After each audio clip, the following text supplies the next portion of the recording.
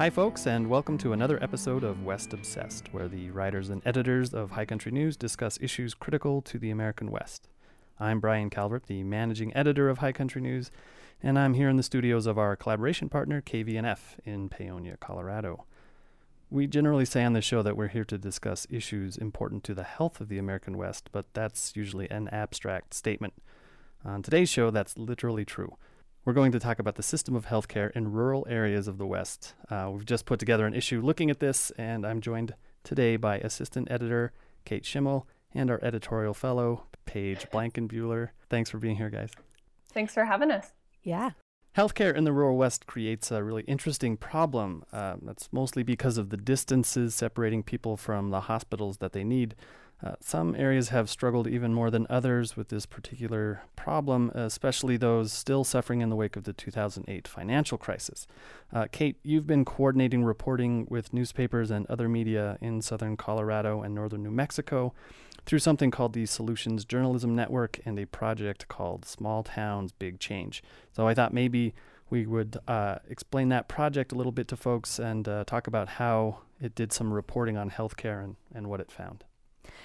Yeah, so there are a bunch of us living in these rural areas in southern Colorado, northern New Mexico, and a lot of what especially our partners report on is problems. Consistent, persistent, terrible problems. With a little bit of luck, we found these folks, the Solutions Journalism Network, and they're helping us report the same way we report on problems, but on solutions. So taking a really close look at what people are trying to do in our communities to help us fix what's wrong, or what we're struggling with, to say that slightly more positively. And healthcare is one of those.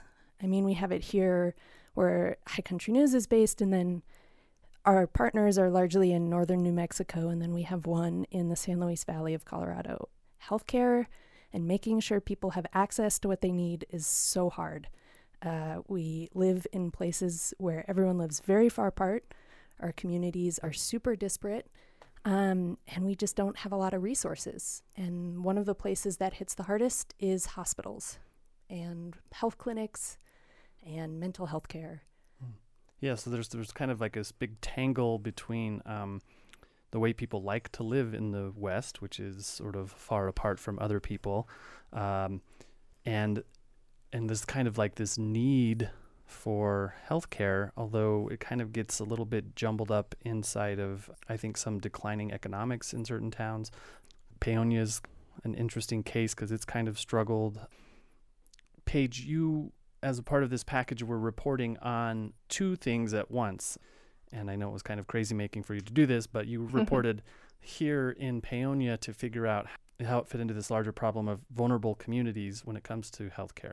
So maybe you could explain a little bit, first, what's happening in Paonia, and then we'll talk a little bit more about what that means in the bigger picture.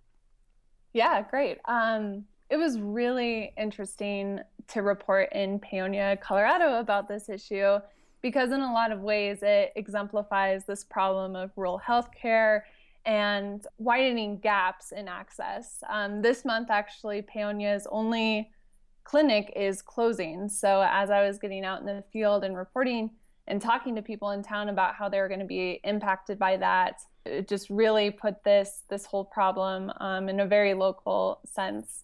It was really interesting. So I tried to connect with elderly people in the community, and a lot of the Paonia Clinic's patients here live so close to the clinic that they can just walk right across the street, and it's just really easy for them to do that. But now that the Paonia Clinic's closing, it's the closest place that they're going to be able to go is Hotchkiss, which is about 9 miles away, and the closest hospital is in Delta, and that's 30 miles away. So we're seeing in Paonia what we're seeing across the West with clinic closures and just widening gaps in coverage. Paonia, throughout my reporting, I figured out that it could be a model for other counties in some ways because elderly people have a lot of coverage here and a lot of support. There's this program called PACE, which provides services for elderly people. You have to be low income to qualify for that, but they do things like pick up people to drive them to their clinics or to the hospital. take them grocery shopping. So they really fill in the gaps for elderly populations. There's another program that's starting to get off the ground right now. It's called A Little Help. And this is for elderly people that don't really fall into that low income slot, but maybe are better off. They don't have their families here. They don't have the support network built in town. So this new program will essentially do the same thing that PACE is doing. Yeah, that's interesting because there are different vulnerabilities in it. And I felt like when we were trying to figure out exactly what it meant to be far from healthcare, it was kind of a little tricky at first to figure out why that would be a problem if you had, okay, so you have to drive a little farther. But there are actually some big problems in that, right? So what did you find, Paige, in terms of some of the problems that people could encounter if they're farther and farther away from healthcare, especially a hospital? Yeah, so this is really interesting. And people are going to be impacted in so many different ways by clinic closures. So for some people, having to drive 8 miles or 30 miles isn't that big of a deal. It's not going to affect them very much. But for other people who don't have transportation or in emergency, it's going to impact them hugely. So for one example, the Paonia Clinic was one of the places where you could stabilize someone before taking them to a hospital. And that's helpful if someone's having a stroke or someone's having an asthma attack. You can't just put that person in an ambulance and then drive 40 minutes to the hospital to get them help. They need to be stabilized. So now that the Paonia Clinic's gone, the closest place to stabilize someone is in Hotchkiss or on the ambulance by one of the EMTs. And that presents a whole nother set of challenges because our ambulance is all volunteer run here. So that just increases the average response time, which in Paonia is about 15 minutes. In September, once the Paonia Clinic closes, the nearest one is going to be in Hotchkiss. So that adds on another 15 minutes.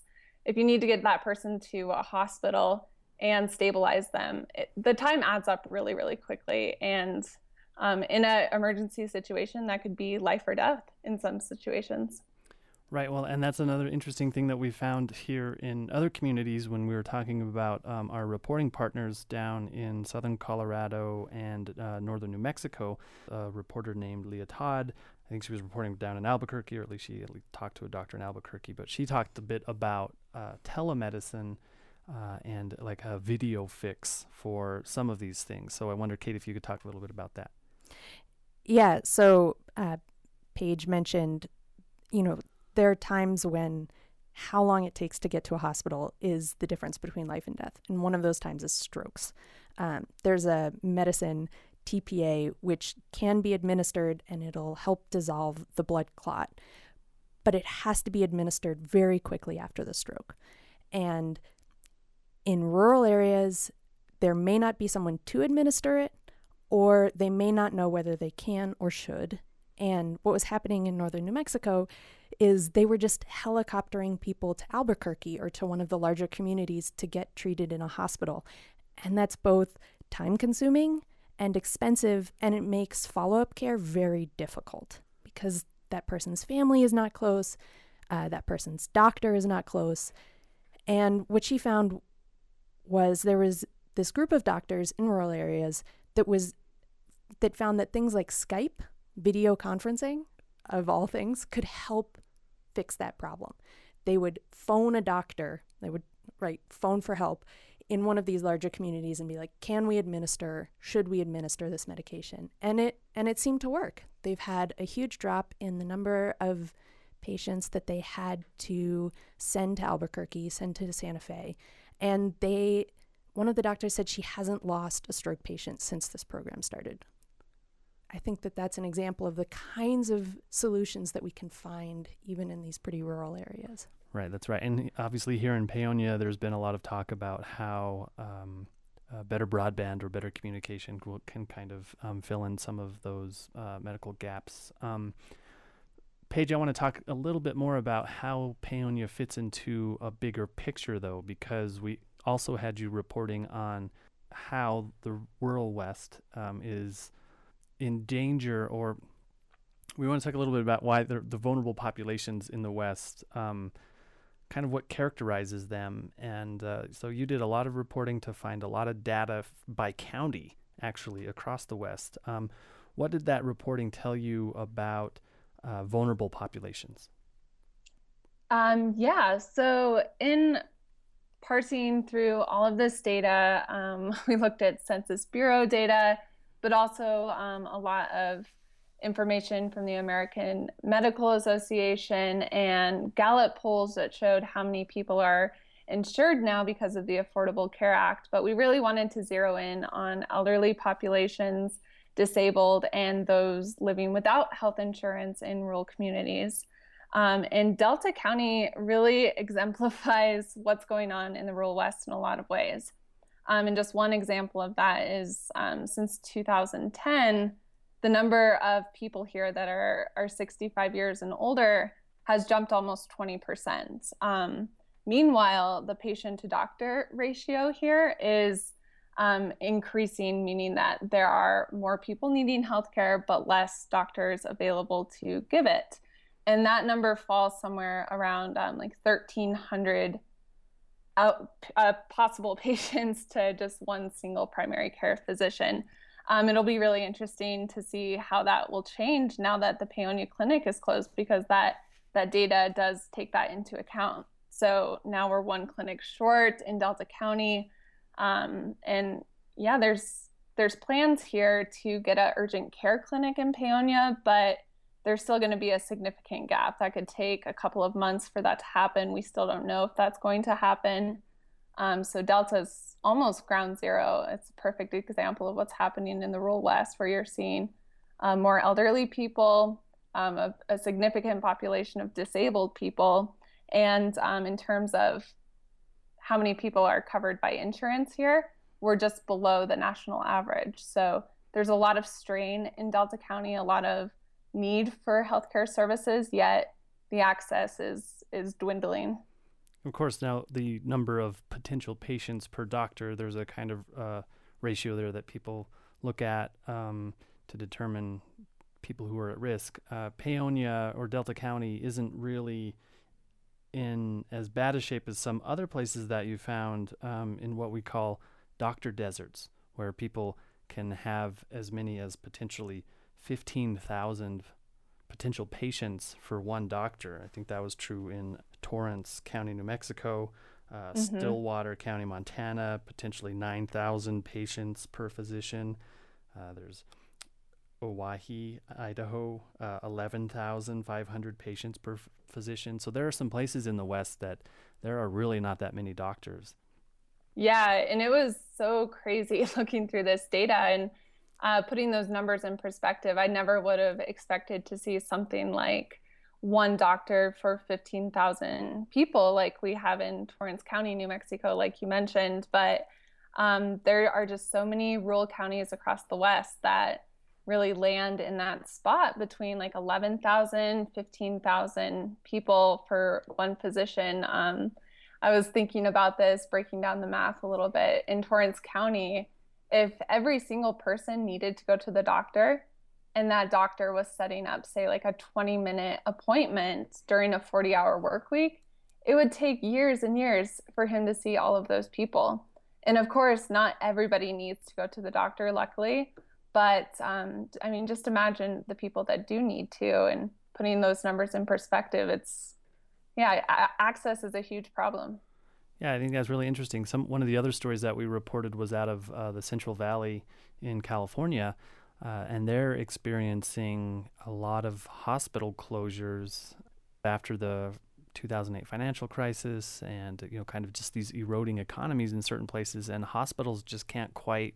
They're just not a viable business model. So then you kind of end up with either a regional hospital or medical centers that have to fill in the gaps. If you're just joining us, you're listening to West Obsessed with me, Brian Calvert. I'm the managing editor of High Country News. I'm talking about rural healthcare today with our assistant editor, Kate Schimmel, and our editorial fellow, Paige Blankenbuehler, looking at how there are challenges to rural healthcare and how different communities deal with those. So here in Paonia, Colorado, for example, we found family networks help. Volunteerism helps. But there are some other interesting things that we found with some reporting partners in New Mexico and here in Colorado. Because one of the other things that happens is if there are hospitals, there's generally an emergency room. But that doesn't necessarily mean that there's these other kinds of healthcare providers, for example, for mental health care. So people end up taxing the emergency room in a way that wouldn't normally happen if you had a lot of other medical support. So Kate, maybe you could talk about one of the stories that we found out of Alamosa. Yeah. I mean, I think, first of all, going back to talking about the emergency room as like primary healthcare provider. So I'm not from a rural area. I come from the Front Range of Colorado. I have only ever visited the emergency room in an emergency.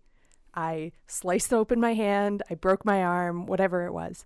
In rural areas, if you don't, I had a primary care physician. I went to them for almost everything, colds, whatever. Here, not here in Paonia, but in many communities in the West, your closest healthcare provider is a hospital. And the way you get into that hospital is the ER. So you are going to the ER if you have a cold. You are going to the ER if you fell down. You are going to the ER if, at the extreme end, you are in a mental health crisis. That means you might be having a psychotic episode, you might be depressive, you might be suicidal. And you are going into a place that is extremely brightly lit. It is very chaotic. You might have 3 to 5 hour wait times, and you are in a crisis. And in ERs, the folks there are supposed to help you when you're in crisis. But mental health crisis is a little different.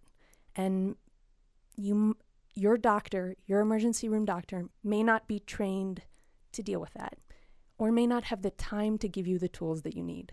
And that is what Leah Todd, who works for the Solutions Journalism Network, found in Alamosa, Colorado. She found this guy, Steve LeDuan, who was regularly visiting the emergency room when he was in a mental health crisis. And he was, he's a recovering alcoholic. He's got mental issues. He had a change in his medication and experienced a psychotic episode. And he ended up in the ER.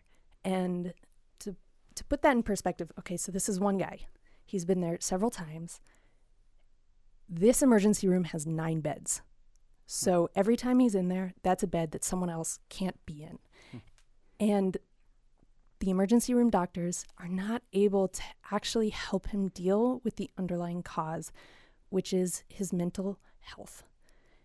And so what Alamosa has done is there's this new clinic. It's called Mi Esperanza, My Hope. And it's a model called a crisis living room. And I think just the name is a great example of how it's... I love that. Yeah, it's such a great example of how it's different than an emergency room, right? So you're going to your crisis living room rather than to your emergency room. And it's set up totally differently. They have couches with comfy chairs and comfy pillows, and they have what he calls the star room, where he can go and relax. And they play his favorite music, which the music he finds relaxing is Pearl Jam. So they play Pearl Jam, and they... Doesn't everyone?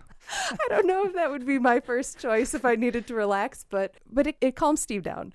And so he was referred there by an emergency room doctor. And I just imagine this emergency room doctor being like, oh my God, Steve, I have seen you 9 times in the past 2 years. We need to find you something else. I finally have something to provide you. And he referred him there, and he now regularly visits Mi Esperanza. And as an example, a couple months ago, the pharmacy got his medication wrong. It was a genuine challenge for Steve. Like, he had to remain calm. He needs this medication in order to remain calm, in order to deal with what he needs to deal with. And he knows that if he gets very stressed, he could end up back in the emergency room. So instead of dealing with the medication right then, he walked over to the crisis living room, laid in the star room, listened to Pearl Jam, relaxed, and then was better able to go deal with his medical situation. I mean, it's hard to measure what effect that'll have, They really don't know whether this works. Anecdotally, there's some great stories like Steve's where it's actively helping his life be better.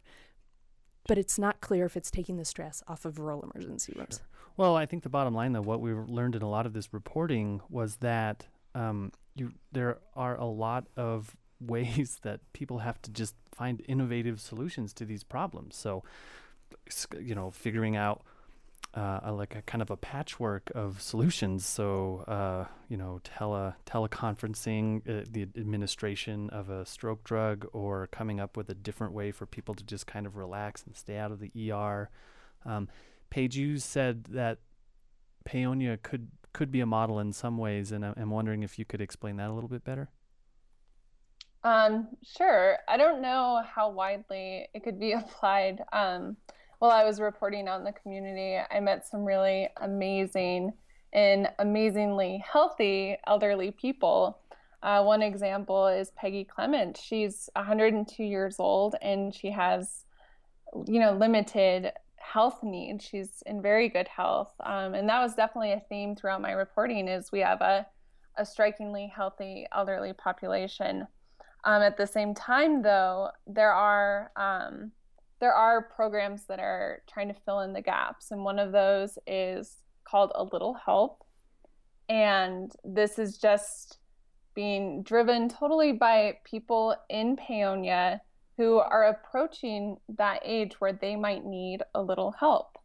They're putting a lot of their time and resources doing this completely volunteer driven, just trying to gauge interest in Paonia about how many people can come on board with this. So there's that. There's also a really good network of church organizations here that are really supportive of communities and people with disabilities, elderly populations. So Paonia it's an interesting model. Basically, we're losing a clinic here, and we're already prepared in a lot of ways to address some of those strains that it's going to have on our community. Yeah, I mean, I think that's what I think is really interesting about this is actually the same. There's a thing where the problem is created by folks who live in a rural area, and that just creates a bunch of challenges. But what we see at High Country News time and time again, whenever a rural area kind of meets or runs into challenges, there are these weird ad hoc solutions, and it usually turns out to be neighborliness in a way. And so there's this kind of interesting, to me anyway, it's just an interesting paradox of like people really kind of have to step up and take care of each other and find these solutions. And I think one of the things that we try to do at the magazine is actually just at least point out some examples of solutions and also try to give a bigger picture of the issues that these communities are facing.